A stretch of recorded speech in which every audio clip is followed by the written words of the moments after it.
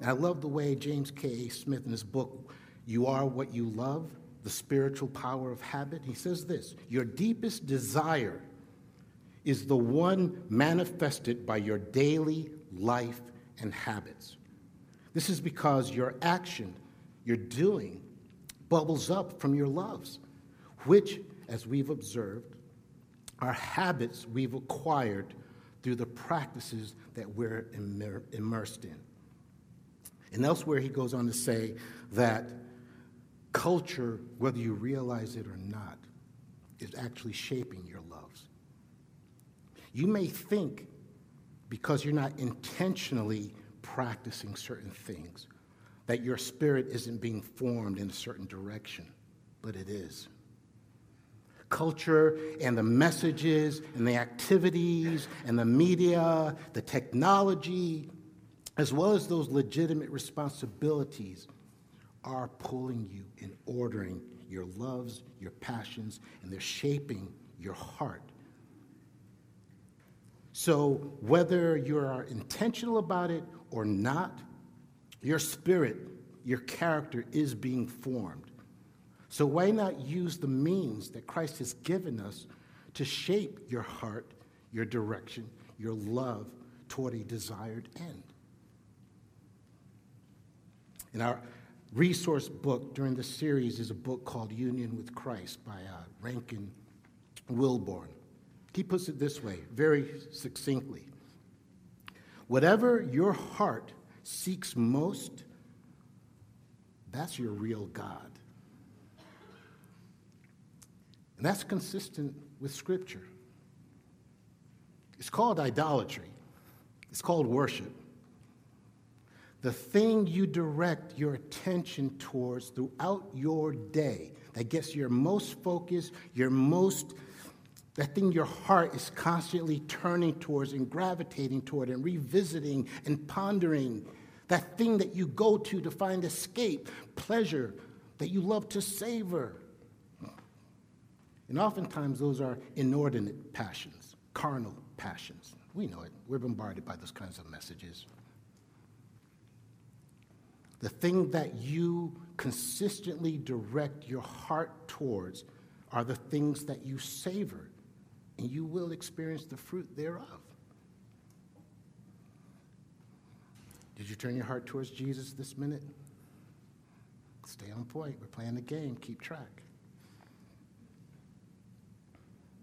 So the takeaway is, how do we train ourselves to direct our hearts and our loves toward the triune God we're in union with? And our next passage takes us further on what that entails. Please read out loud for me. Excuse me.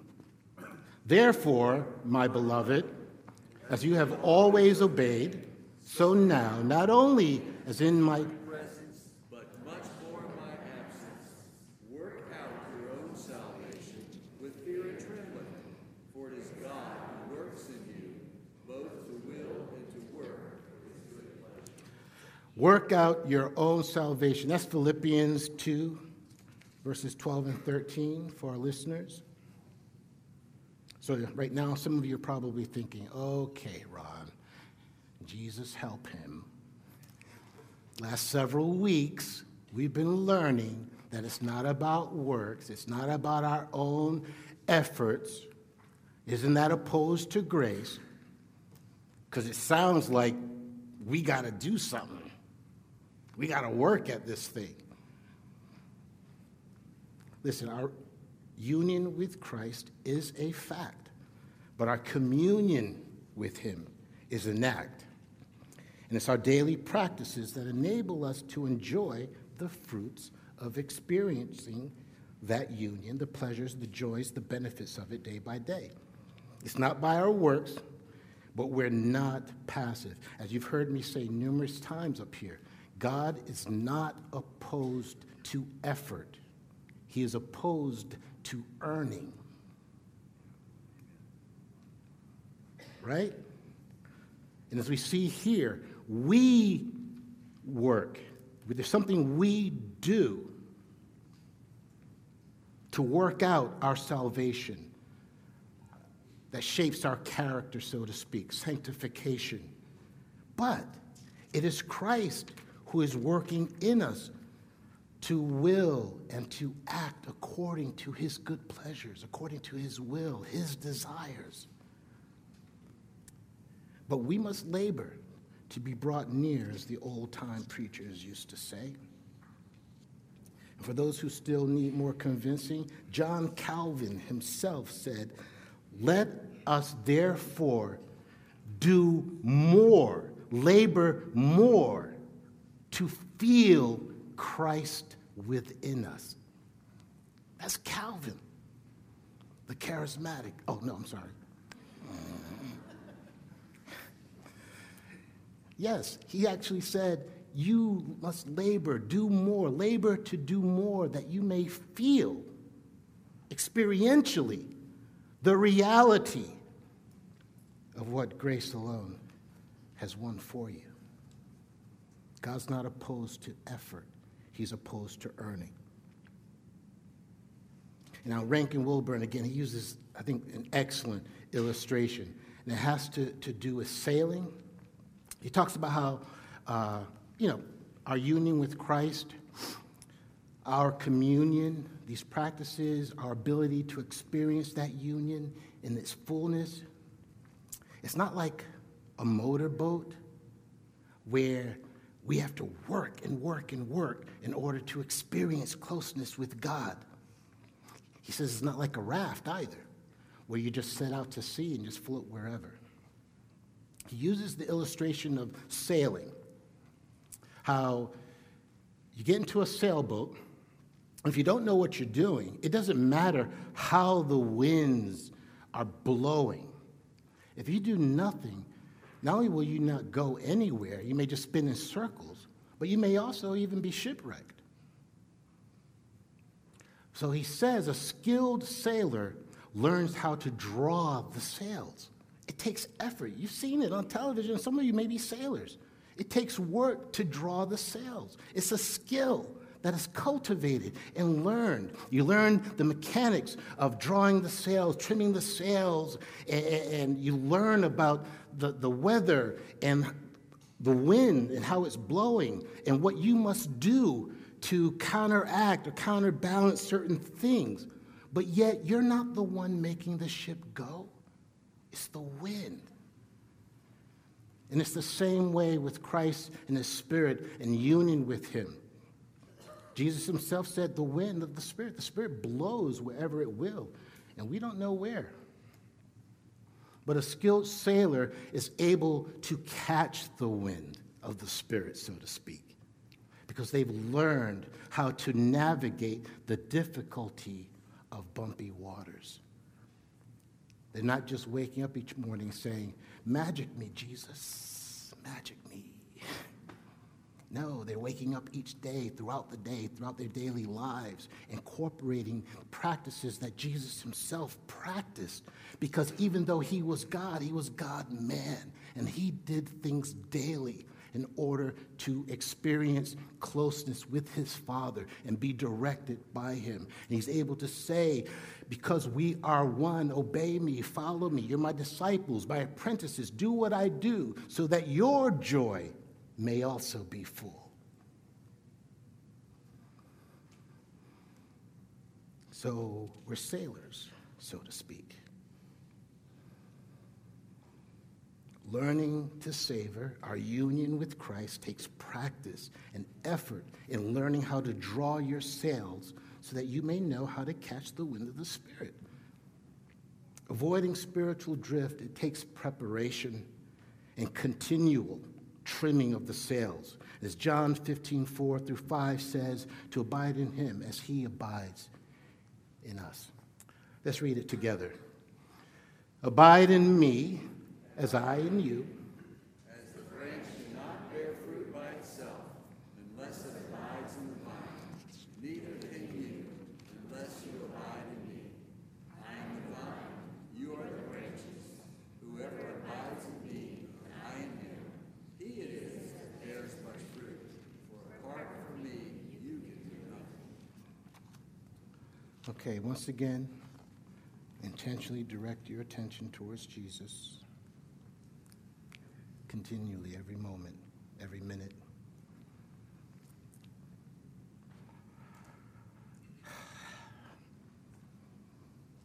Abiding in Christ, dwelling, remaining continually. Again, our union is a reality, but he still gives the command to abide, to stay connected to him.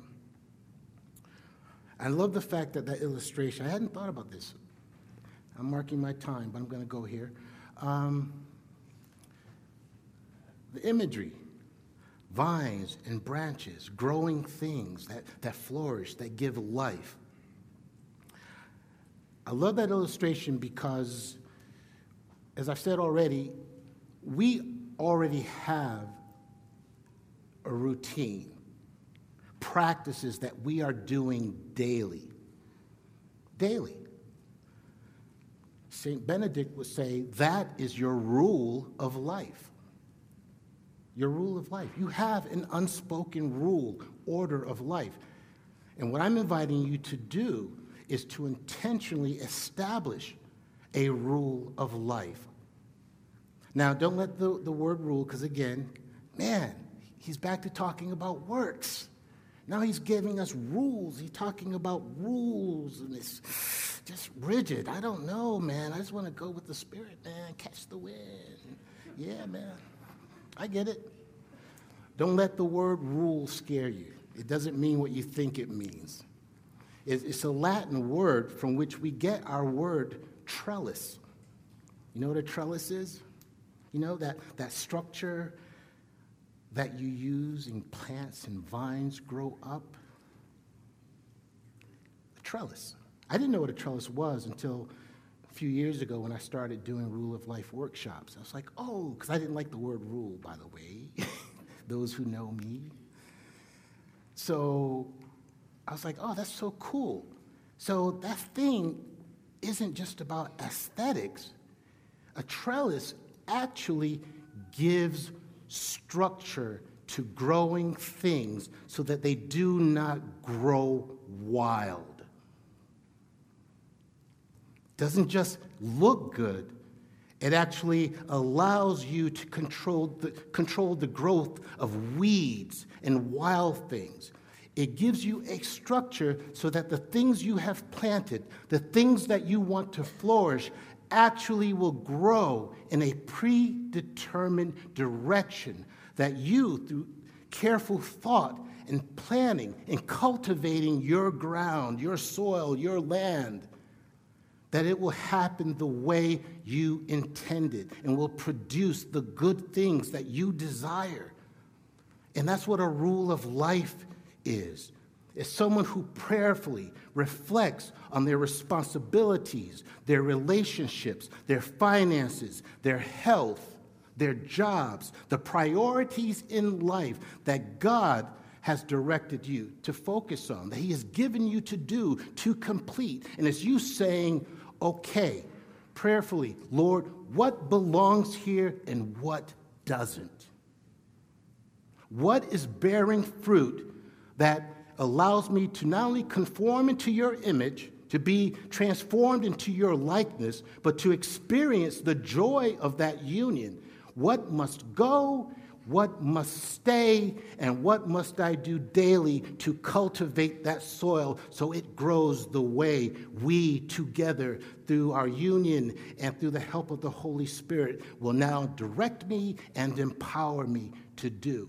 That's what spiritual habits do for you. That's what spiritual disciplines that are intentionally prepared and planned and practiced on a daily basis. It allows your soul to grow up into full stature, which was God's ultimate intention in establishing this union with Christ. And therefore, it must be our ultimate purpose in living that out and pursuing that. Because that was his ultimate purpose. Union with Christ. a diverse body of believers experiencing oneness with him, so that we may not only be seated in heavenly places with Christ as we are now, but so that someday we will all come together and be like him. And that process starts now by how we live our daily lives.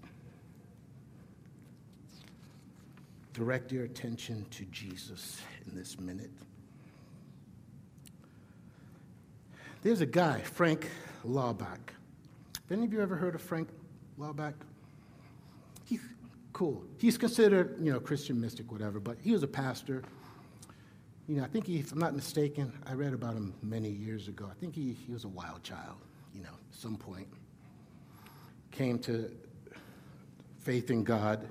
He was a pastor, very much involved in some social justice issues or whatever, but primarily he was a pastor who was intentionally passionate about experiencing this union with Christ, the benefits of it day by day, moment by moment. As Brother Lawrence says, he called it practice of the presence of God, which is one of the most glorious teachings that I've ever experienced personally as far as cultivating my relationship and intimacy with God. And the idea is to train yourself to direct your attention to Jesus at every moment of every day. It's called pray without ceasing. And some of you probably thought that meant, how do I go away to pray throughout my day? I have too much to do. No. It's having a conversational relationship, a conversational interaction, a conscious awareness and directing of one's attention to someone who is present with you. That's prayer. And we're to do it without ceasing. So Frank Laubach came up with this game called the Game of Minutes. You've been playing it, some of you. And the idea was, whether you're working on your car, doing whatever, you can't take a moment to go away. But you can train yourself every hour of every day to take a moment to simply acknowledge Christ is with you and inviting him into that activity. Or in every struggle, simply, as I said earlier, help me, Jesus. Thank you, Jesus. I need help with this, Jesus. Ooh, I'm really being provoked right now. Help me to keep silent, Jesus. And his congregation was given a card, a sheet of paper that said, basically, I, Ron McClellan, whoever, have spent this much amount of time, this amount of minutes, practicing God's presence, directing my attention. And they would spend an hour of the service doing that.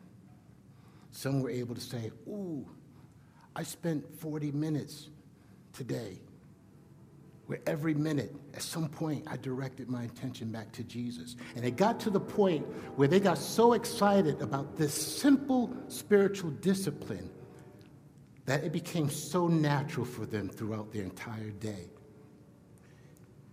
to simply walk in the awareness of Christ's presence, the reality of their union, because they learned to savor. And it only enhanced the times when they got away. And Frank says this. This was his experience of this practice. I have tasted a thrill in fellowship with God, which has made anything discordant with God disgusting. This afternoon, the possession of God has caught me up with such sheer joy that I thought I never had known anything like it. God was so close and so amazingly lovely that I felt like melting all over with a strange, blissful contentment, having had this experience, which comes to me now several times a week. The thrill of filth repels me, that I know its power, for I know its power to drag me from God. And after an hour of close friendship with God, my soul feels as clean as new fallen snow. And that was his regular experience, all starting with a simple game to practice the presence of God. I'm not going to lie, I'm not perfected in this, but about 20 years ago or so, I started practicing this discipline while doing dishes, which I did not like to do. I'm the first one to rush to do the dishes after a holiday meal, because I know I have a secret.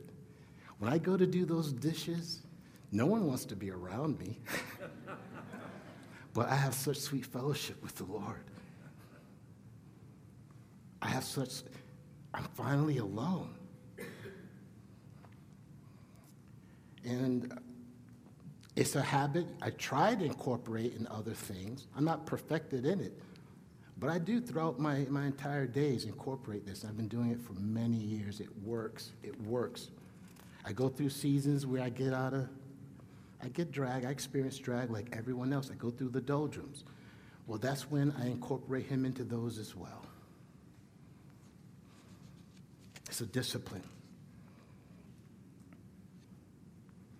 And the greatest way to abide, as Jesus himself says, I abide. He said he abide in his Father through obedience. And that's the greatest spiritual discipline, a walk of obedience first and foremost.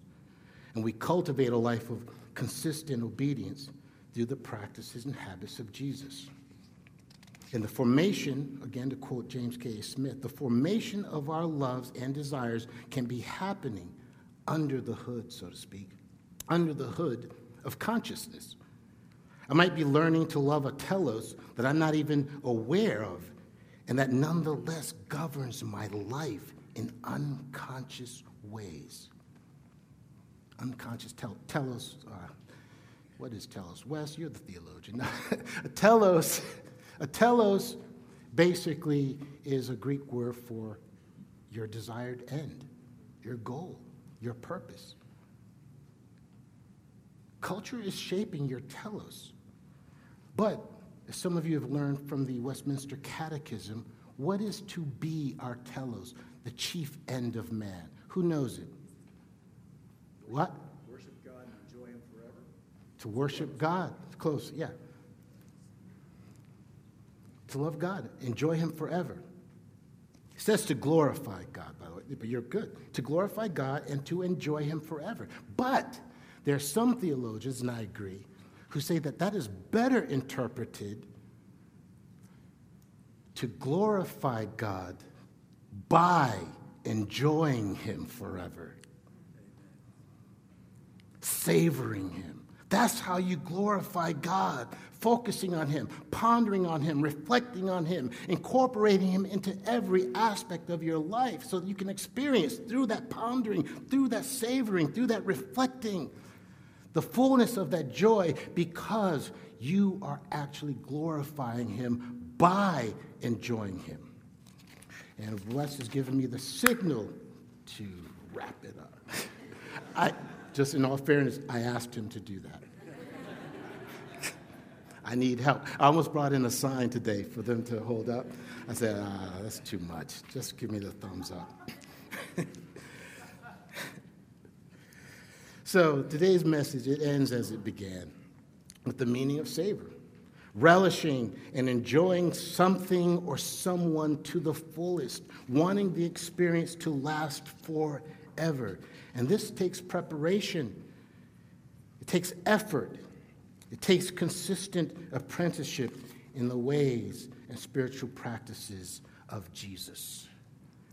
We don't have time to delve into the individual practices, fasting and praying, for instance, which Jesus said, by the way, when casting out a demon, dealing with demonic issues. When they asked, why couldn't we cast it out? Jesus said, these kinds only come out through prayer and fasting. Jesus didn't have time to run and go and fast up to cast out the demon. He had been living a life of fasting and prayer. His brother James commanded us to draw near to God, drawing the sails, and he will draw near to you. He went on to say, a man who can control his tongue can control every aspect of his life. Spiritual practice, silence and solitude. You practice these things so that when needed, you don't have to think about it. It's been ingrained in you, cultivated as a lifestyle. That's spiritual discipline. It's the means through which we get to experience the fullness of our union. So my question to those of you who are disciples of Christ, who are committed to being apprentices of his, do you enjoy your union with Christ? In the days ahead, I want you to reflect on this message and this question. And do you enjoy your relationship with God? Do you labor to draw near? Or do you simply relate to him as a laborer who has to slavishly do things in order to earn his love? And if you do not know Jesus, I know there's some of you here, you're searching, you're seeking, you're not sure what you believe. Do you want to know him? Because all of this is useless to you if you haven't made a quality decision to order your life accordingly and direct yourself accordingly to taste and see that the Lord is good, to savor, to taste and see that the Lord is good. And if you don't know him, you're not sure if you even want to, I invite you to pray the prayer of St. Teresa of Avila. Oh God, I don't love you. I don't even want to love you, but I want to love you. That's my invitation to you. For it is God who works in you both to will, give you the desire and the power to do what pleases him. Amen.